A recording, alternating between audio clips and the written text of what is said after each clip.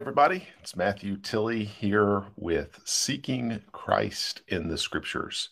From time to time, I feel the need to explain that little title, Seeking Christ in the Scriptures. Well, two things about that. One is a practical explanation. One is it is a podcast. You can actually if you listen to podcast on Apple Podcast or Spotify or some of those platforms, you can search for Seeking Christ in the Scriptures and it'll pop up a podcast that I put out, and it's these episodes that I'm doing live with you. I'm a little behind on posting on those, so those of you that are live get the up to date. But I post those out there so people can listen to them, as well as some sermons and things like that. So that's the practical reason I say this is Seeking Christ in the Scriptures. There's also a doctrinal, biblical, theological reason for that. And it's really based on John chapter 5, verse 39, John 5:39. And I always twist up the verse when I start trying to quote it, but essentially Jesus is saying, you're looking in the scriptures to find eternal life, but those scriptures that you're searching in, they're speaking of me. Jesus is saying about him. And the point of that is we should be seeking in the scriptures, but there's only one thing worth finding in the scriptures. Yes, there's going to be wisdom, but that wisdom is based on Jesus. Yes, there's going to be life and hope and peace and forgiveness and all that, but that hope, life, and peace is always and only based on Jesus. So we're seeking Christ in the scriptures, meaning we are looking into the Bible to find out what Jesus says, who he is, what he can do, what he does, what he's all about. And the Gospels are a great place for that. Of course, that's the most direct, short of our own personal lived experience, having communion with him in that way. Short of that, the Gospels are really that most direct scriptural reference to what he did and who he is and what he's about. I also like to, and probably one of these upcoming, when we're finished with some of the Mark study, we'll transition over. I love to look in the Old Testament and seek Christ in the Old Testament. On Sunday morning, we've been preaching at North Beaver Baptist Church. We've been preaching on the last few chapters of Luke, and it's really that ultimate victory that Jesus secured for us, both on the cross and rising from the tomb. And this past Sunday, we were looking at that section where it's often referred to as the road to Emmaus. Those disciples who are walking, and of course Jesus comes alongside them. And we had some insight from the scripture on that. But the point I wanted to get to and tell you this here is Jesus is actually communicating with those disciples. And one of the things that he says to them is, hey, I want you to understand who I am and what I'm about based on the Old Testament. So it's amazing to me that the Old Testament tells us as much, and in some ways even more, about who Jesus is and what he does as the New Testament does. Again, I'm not trying to put one above the other. They are all God's word and all profitable for reproof and correction and exhortation. So it's just simply to say I love the Old Testament as well.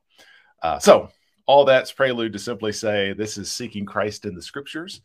And right now on Tuesday evenings, probably more occasional than I'd like it to be. It should be weekly, but I have to miss from time to time because of other obligations. But as I'm able to do this on Tuesdays, we are studying the Gospel of Mark, and we are currently right smack in the middle of Mark chapter 5.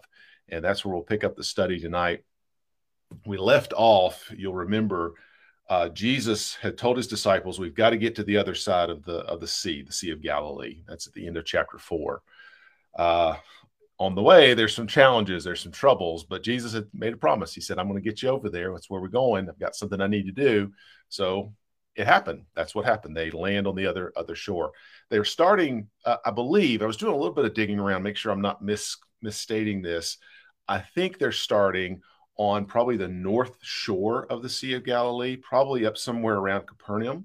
That's where a lot of Jesus's ministry really started out in his early ministry was in Capernaum. So I think that's probably where they were starting there. And then they go across, which kind of in this northwestern section, get my geography right, northwestern section of the lake or the Sea of Galilee. And then they cross probably at kind of crossways to go on the far eastern shore. So that's probably where they're going next when we looked at the first part of Mark chapter 5, and they come into what is often referred to as the maniac of Gadara. This is this demon-possessed man who's cutting himself, running amongst the graves, acting just out of his mind because he's possessed of demonic influences. That happens again on the eastern shore of the Sea of Galilee. And then at the end of the passage where we left off in verse 20 of chapter 5, he leaves this area, and the man that he healed, of course, he got the demons away from him. He's seated there in his right mind, communing with Jesus by the time the story's over. And he actually gives that man, Jesus gives that man a mission to say, go tell your friends about me. And in verse 20, he tells that whole region, it's called Decapolis. He tells that whole region, which is that eastern side of the Sea of Galilee, he tells that whole region about Jesus. So he really takes it seriously. But they're departing, and what's not clear to me, I'm just being leveling with you, I'm not 100% clear on exactly where they're going. There's some disputing information that I was reading. It seems to me, and the most common thing that could have been happening, likely was happening, is they're now heading back to Capernaum. So Jesus had this mission. He wanted to go help this man on the eastern shore, and now they're heading back to the northwest part of the Sea of Galilee. That stands to reason. One of the reasons that I would say that is in verse, let's see, going back to verse 18. Hang on, that's not right. I can't find my place now, but I believe it is in verse 15 and 16 and 17. Verse 17 is the verse that I wanted to look at, because in verse 17, these people that are in the town where that man was demon possessed and he's been healed and restored, the people that are in the town there, they're begging Jesus to leave. He's not got a very good reception here. One possible explanation for this is this part of the Israel on that eastern shore is probably very Gentile, so not Jewish. So that's part of the shore. They've somehow, they think Jesus is, they're not sure what to do with him. They're not sure what he's doing, and they're almost kind of spooked by what he's doing. So they're sending him away. But now he goes back to the other side. You'll see that again in verse 21. They go unto the other side, is what it says, it's possible they're back to Capernaum again. And they're more welcoming there. It's possible that this is this Jewish followers of Jesus, and they're more welcoming of him, welcoming him back to the healing, because that's what he had been doing. They were really excited about that. So that's all just context of where we are. But Jesus he's doing some fascinating things in this passage. Before I go any further, I want to stop, and I'm going to just ask the Lord to help me. I do this for two reasons. One is I actually need the help, so I'm going to ask the Lord to do that. But second of all, I want to, for any of you that are Bible students who are trying to learn how to study the Bible, I want to give you a good model, and I hope that by doing this, it shows you that you'll not be able to study the Bible either under someone teaching you or even on your own, picking up the scripture and reading it for yourself. You're not going to get to that understanding, to that knowledge, simply by brute force. You might be able to do that with Shakespeare. You might be able to do that with, some other literary greats of the past or present for that matter. But what you're not going to be able to do with the scripture is understand it apart from the author's intent. And we've got to talk to him. And that's what I'm doing. Is I'm talking to God, asking him to help me. I know it's very basic for some of you that have been believers for a long time. But in case there's somebody that's not a seasoned Christian, I want you to know that's exactly what we're doing here. I'm not praying to you, not praying for you, other than to model who I'm praying to. And I would encourage you to do the same as you embark on this study with me. Let's pray together now.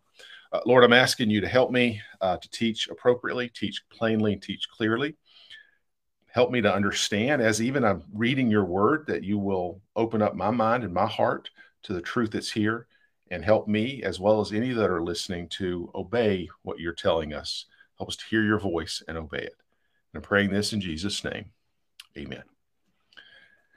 We pick up the passage in Mark chapter 5 and verse 21, and I won't read. This is a lengthy passage. It actually goes all the way to the end of the chapter, verse 43. So I won't probably read over the course of this few minutes I have with you, read every verse there. I would encourage you to keep your Bible open, because there's a few verses I want to call out. But let me give you the arc of the story that happens here. Remember, Jesus has just left that man on what I believe is the eastern shore of Galilee. He goes to the northwest section there, so they cross that. It seems like it's an uneventful crossing, but they get there in verse 21. You see that there are much people gathered unto him, it says, and he was nigh to the sea. So there's a lot of people there, kind of a welcome wagon that gets him there. But once he gets there, immediately we're introduced to this fella in verse 22 named Jairus. And he's got a little girl, his little daughter, who is, it says that she's sick. In verse 23, she lieth at the point of death. So she is about to die. Now, you would think, just the way that this story seems to be starting, this is a story about Jairus' daughter, and she is an important component of this, and Jesus will ultimately help her. But there's actually two stories that get intertwined here. So as Jesus is exiting the boat, he gets approached by Jairus, who says, "My daughter's sick. Would you come and heal her, help her? We know you can do this." And Jesus, he's going with Jairus to his home to help this little girl. But in the process, there's another woman that he comes across, and I believe you will see her in verse 25. That, in verse 24, there's a lot of people there and a lot of people gathered together around him. But in verse 25, there's a certain woman which had an issue of blood 12 years. Some debate about exactly what's wrong with her, but the sense that I've gotten from this is that she probably had some kind of blood disorder, probably, where she might have been anemic, might have lost a lot of blood. And if you've ever had to feel that, I have it. I know people who have. It makes you feel terrible. And short of, there may be something inside of her that's bleeding. So short of some kind of surgery or something inside, maybe there's not a way to stop that. So she's been trying all sorts of things. It says there for 12 years. Verse 26, she's tried all kinds of things. The doctors have tried to help. Nothing fixed it. But ultimately, she has an encounter with Jesus, and Jesus heals her of this issue of blood. So remember, he's on his way to Jairus' house to heal his daughter. He encounters this woman. He heals her. Then he gets to the house. And when he gets to the house, at Jairus' house, it's a terrible scene. The little girl who was sick is now dead. There's, as you can imagine, she's a young child. I mean, really any death would be sad, but having a child die in your home, and lots of family probably were very upset about this and gathered, and you'll see there's pandemonium at the house. But Jesus ultimately comes in and he raises this little girl. Some debate, was it an actual resurrection from the dead, or was she just near death and they thought it? Doesn't matter. Either way, it's miraculous. I happen to think she was dead and he brought her back to life, but either way, it was a miraculous occurrence. And Jesus restores her. But the key in all this is the interaction, the actual touch of Jesus. And what you're going to see here is that the touch of Jesus restores people who were isolated. That woman who had that issue of blood, it appears that she was not able to have really a good relationship with anybody or with her family. But because of the touch of Jesus, she's restored to her family. And I think that's a good indication of the kind of restoration Jesus does. He restores us to our family in a couple of ways. One is he restores us to the family of God. He actually, Ephesians chapter 2, verse 6, indicates that we actually get a seat at the table. We are part of the family of God because of the touch of Jesus. He brings us into the family, just much like if you know the Old Testament story of Mephibosheth, who is a man who was his legs were injured and he had no ability to walk, and he was part of Saul's family, the King Saul's family. So he's out hiding out, and he's actually kind of in poverty and all that. But King David, in an effort to do what was the right thing to do, what he believed it was necessary to do, seeks out Mephibosheth and brings him to the family, even though he would have been isolated. That's a similar picture that's going on here, that we're brought into the family. We're also, Jesus puts it this way, that we have a room in the house in John 14, 14 verse 2, where he talks about that, we have a place. He's prepared a place for us. So if you're a believer in Jesus, because he has, in a sense, spiritually touched us, because of that, we are brought into the family. We have a place in the house, and we have an eternal inheritance. 1 Peter chapter 1 and verse 4 talks about this inheritance that never fades, never is going to be taken away. No, nothing can take it from us because of that. And all those are spiritual analogies. What I also believe, again, when we come back, there's a physical, tangible reality to it as well, where sometimes people are estranged from loved ones. Sometimes people are far from people they love, maybe a husband or a wife or a daughter or a son or a mother or father, that those relationships can get strained. And Jesus does intervene, and it does show himself to be strong in those situations. And I believe he restores that isolation and he brings those families back together. So that's what I think he's doing for this woman, is he's bringing her back with her family. His touch also takes something that's a distress situation, restores the distressed to a situation of peace.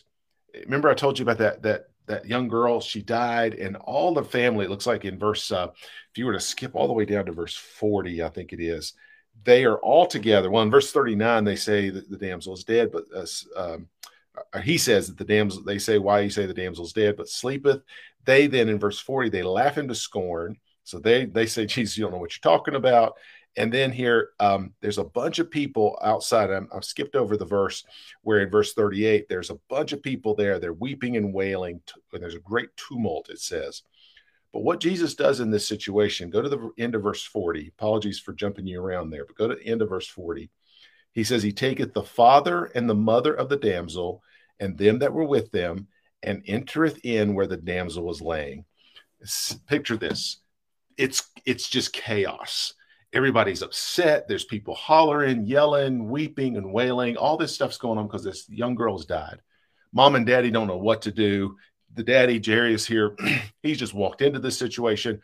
But what Jesus does, instead of instead of being distracted by the naysayers, instead of being distracted by the scorners, what does he do? He takes mom and daddy, maybe there's a couple others it seems to suggest, but there was a handful of them. He just said, let's go over here. And he brings them into the room where Jairus' daughter was. I think he may have even closed the door and just sort of says, push out that noise for right now. And I think this is what Jesus does in the middle of the worst of circumstances, when the world just seems like it's just falling apart. The touch of Jesus intervenes and he creates peace. He creates, the Bible talks about I think it's in Philippians, a peace that passeth all understanding. It's a peace that you can't even quite describe, but it's there. It's something you can't really understand from a human perspective, but man, does it feel right. This is the kind of thing that Jesus provides in our worst circumstances. And then lastly, and I think definitely not the least, it is actually kind of amazing what happens in verse 41. Verse 41, he takes the little girl by the hand and he speaks these words to her. And it's basically, it says, being interpreted, damsel, I say unto thee, arise. Now, you and I can differ on this if you want to, but she's at least near death's door. I happen to believe she's dead. Jesus takes her by the hand, says, little girl, get up. And then what happens in verse 42, straightway she arose, the damsel arose and walked, for she was the age of 12 years, and they were astonished. So everybody's amazed because this little girl is dead. Everybody just knew it was about to have a funeral. Jesus brings life to the dead. On a very real spiritual level, this is what Jesus' touch does. It brings people who are dead in their trespasses and sins, Ephesians chapter 2 says. He brings them, he quickens them, the King James says, brings them to life. This is what Jesus does to us spiritually. He brings us from a place of death to a place of life. He also, I think, in addition to that, so this is not taking anything away from that. It is fundamentally what he does. But generally what Jesus is doing is bringing hope to hopeless situations. He does what is the impossible. Where there was no way, he makes a way. This is what Jesus does. He brings something that looks like it's a lost cause. It might as well just hang it up. He brings amazing potential to it. And some of you even have those testimonies where, people writing you off, and rightly so, because you were messed up and you were going in the wrong direction. But Jesus came into your life. He made a change. And now look at you. You might be, again, any of you have a lot of wonderful stories you could recount, but you could say the reason for that change is not humanly explainable, but it's because of the touch of Jesus. I go through that, first of all, just to try to give you a summary overview of what I think is happening in this. And I think we could take from this that this is the kind of restoration that Jesus does. I hope that's what you're hearing here. But what I want to do very briefly in the few minutes I have left with you is try to press home for you what that means. On the one hand, I think I'll be surprised. I mean, some of y'all that I don't see exactly who all's on here. I should probably go look, but most of you that are on here, just scanning through the list of who I see on here, y'all are people I know. We're friends. We know each other. And I know for a fact that at least the ones that I'm seeing for a person, you believe in Jesus. So I'm not telling you anything about Jesus you don't already know. But here's the problem, and I'll speak to my own shame. So I want you to know that I'm not just pointing my finger at you. This applies to me, and really, I think a lot of Christians. We believe that that's possible, that he does restore the isolated, that he does restore those that are in distress, and he does restore those that are dead and hopeless and lost. He does do that. But if we believe that, then it necessarily follows that some things are going to happen, that there are implications for that. Let me explain myself. If you believe that Jesus restores, and I do too, I hope you believe that. I believe that. If you believe that Jesus restores those that are lost, those that are fallen away, those that are hurting, those that are in distress, if you believe that, then that means we have to believe, first of all, in spite of whatever the fallout from that belief might be. Let me show you. Go back to verse 22. Verse 22. So as Jesus is coming off the boat in verse 21, then there cometh one of the rulers of the synagogue, Jairus by name, and when he saw him, he fell at his feet. Now, I've already told you what's going to happen. Jesus is going to heal Jairus' daughter. He's going to bring her back to life, in fact. I've already told you that. But at the beginning of the story, we're introduced to Jairus as one who is a ruler, one of the rulers of the synagogue. Now, if you know anything about the Passion Week, the crucifixion and all that, the rulers of the synagogue, they're the people that put Jesus on trial. They're the people who really had it in for Jesus because of their testimony to Pilate and their pushing of Pilate. Pilate he went along with it, so I'm not taking any shame or blame off his shoulders. But because of what they did, Jesus was ultimately put up as a sacrificial lamb.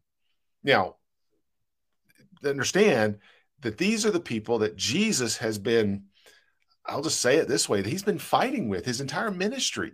They're coming after him. In fact, if you go in Mark, you go all the way back. I think even in Mark chapter 1, these guys are coming after him. And it goes all the way through, all the way up again to the cross. So here's a man who's associated with the enemies of Christ. Yet this man, he comes up to Jesus, who has been scandalizing the religious people. And he comes to him and asks him for help. You've got to understand what's the word? The laying aside of ego that had to happen for Jairus to walk up to Jesus and ask this. Because in his mind, getting Jesus involved was way more important than what other people thought about him. He knew his daughter's life was at stake. And he said, I know the man who can fix it, so I'm going to go talk to him. And I know, and he knew this, the minute he talked, and the Bible doesn't give us all these details, but I would imagine the minute that he goes and makes it public that he's talking to Jesus for some help, I can guarantee you his buddies down at the synagogue were not on good terms. Can you believe what Jairus was doing? But the point of trying to get you to see is if you believe that Jesus is able to restore, there's going to be some fallout. If you identify with Jesus, there are going to be some people that think you're crazy. There's going to be people that have thought you lost your mind. There are going to be people that say, I don't want nothing to do with that person. There's going to be fallout. But we have to believe, if he truly restores, we have to believe that his involvement is more important than what other people say about us. Secondly, I'm going to show you this other one here. We have to believe in spite of our failings. So this woman, remember, Jesus meets Jairus. Jairus and Jesus go to Jairus' house, and on the way they meet a woman. Jesus meets a woman in verse 25. She's got this issue of blood. Now, it says there that she had suffered, verse 26, suffered many things of many physicians, and had spent all that she had and was nothing better, but rather grew worse. She's at her wit's end. She has tried every possible remedy. Can't work, doesn't work. And she might have thought, well, there's this guy who heals people that maybe I can just, in fact, that's the way she says there in verse 28. Verse 28, for she said, if I may touch but his clothes, I shall be whole. I think, my opinion, and you can read it for yourself and come to your opinion on this, but I think she may have thought Jesus was magic. Hey, if I can just, I mean, think of what she's saying. She's literally saying, if I could just not even touch him, but touch his clothes. And she's thinking, yeah, maybe he's magical. Now, is Jesus magical? Well, no, magic's not a thing. He's God. He's got God's power. So it's, I mean, if you want to call it magic, that's not appropriate, I don't think. But you understand, it's bigger than that. It's not magic. It's something else. It's God. But she doesn't understand that. But what happens? Verse 29, she does touch him, and straightway, verse 29, the fountain of her blood was dried up, and she felt in her body that she was healed of that plague. So immediately, think about the mindset here. Oh, if I can touch him, it's magic. I can get healed. She touches him, and what happens? She gets healed. Do you think it's because she thought it was magic? I don't think so. Despite her ignorance, and forgive me, she doesn't understand. I'm not saying I would think differently in that situation. I'm not trying to put myself above her. I'm just trying to be honest with you. I think she's ignorant about what Jesus is and who he is. But despite her ignorance, despite her bad theology, she doesn't know what Jesus is. She doesn't know he's Messiah. She doesn't understand. She thinks he's a magic man of some sort. But because, in spite of that, it works. Why does it work? Because it's not what things we concoct in our mind. The power is fully in the hands of Jesus. In fact, even Jesus asked her in verse 30 and 30, 31, and 32. You can read that there. But basically, he looks around and says, "Who touched me? Who touched me?" He's trying to find out. She's afraid. Verse 33. Go to verse 33. Says there that she's fearing and trembling, knowing what was done to her, came and fell down before him and told him all the truth. So she's upset. She's concerned. She's worried about it. But what does Jesus say? Verse 34. Daughter, thy faith hath made thee whole. Go in peace and be whole of thy plague. Now, I think sometimes we'll read a verse like that and we'll say, well, it's because she had such strong faith. Yeah, maybe. I don't think so. If you go back and look at her faith, it's basically superstition. She's just trying something. It's one more thing to try. I think the difference is she tried the right thing. She tried the one who actually could. And that's what Jesus is saying here is essentially you came to the right place. Because you had faith to go one more, because you went one more place and you went to the right place, happens to be Jesus himself, God himself, that makes the difference. Let me put it to you this way. Restoration doesn't happen because you have all the answers. If you're like me, you like to feel like you're right and have it all figured out and don't want nobody to know that you're trying to figure stuff out. And some of us are like that. We're just a little bit too full of ourselves. Like we've got to get it all nailed down and then we'll go ask Jesus for help. I'm telling you, brothers and sisters, your restoration will not happen. Healing will not happen. Help will not come because you have all the answers. Help only comes if you're not saved. Your help doesn't come when you get this Bible figured out. If you are saved, but you are going through a difficult time, your help does not come because you finally figured out the right combination of thoughts and words to put together. The help comes whether we need salvation or we need help in a difficult time, or we have a sin that's breaking us up, or we're having a relationship that's not together like it should be. Whatever the problem is, that restoration only comes when we take it to Jesus. You can touch Buddha, you can touch anything you want to touch, and it's not going to make a bit of difference. The difference comes when that connection comes to Jesus, when you reach out to him, when he is the one that you're reaching out to. So if you believe that he restores, then you've got to believe in spite of you not having all the answers, because you don't. But you're going to have to say, you know what? I don't have the answers, but I know that he's got the power, and reach out to him. Finally, you're going to have to believe in spite of your feelings.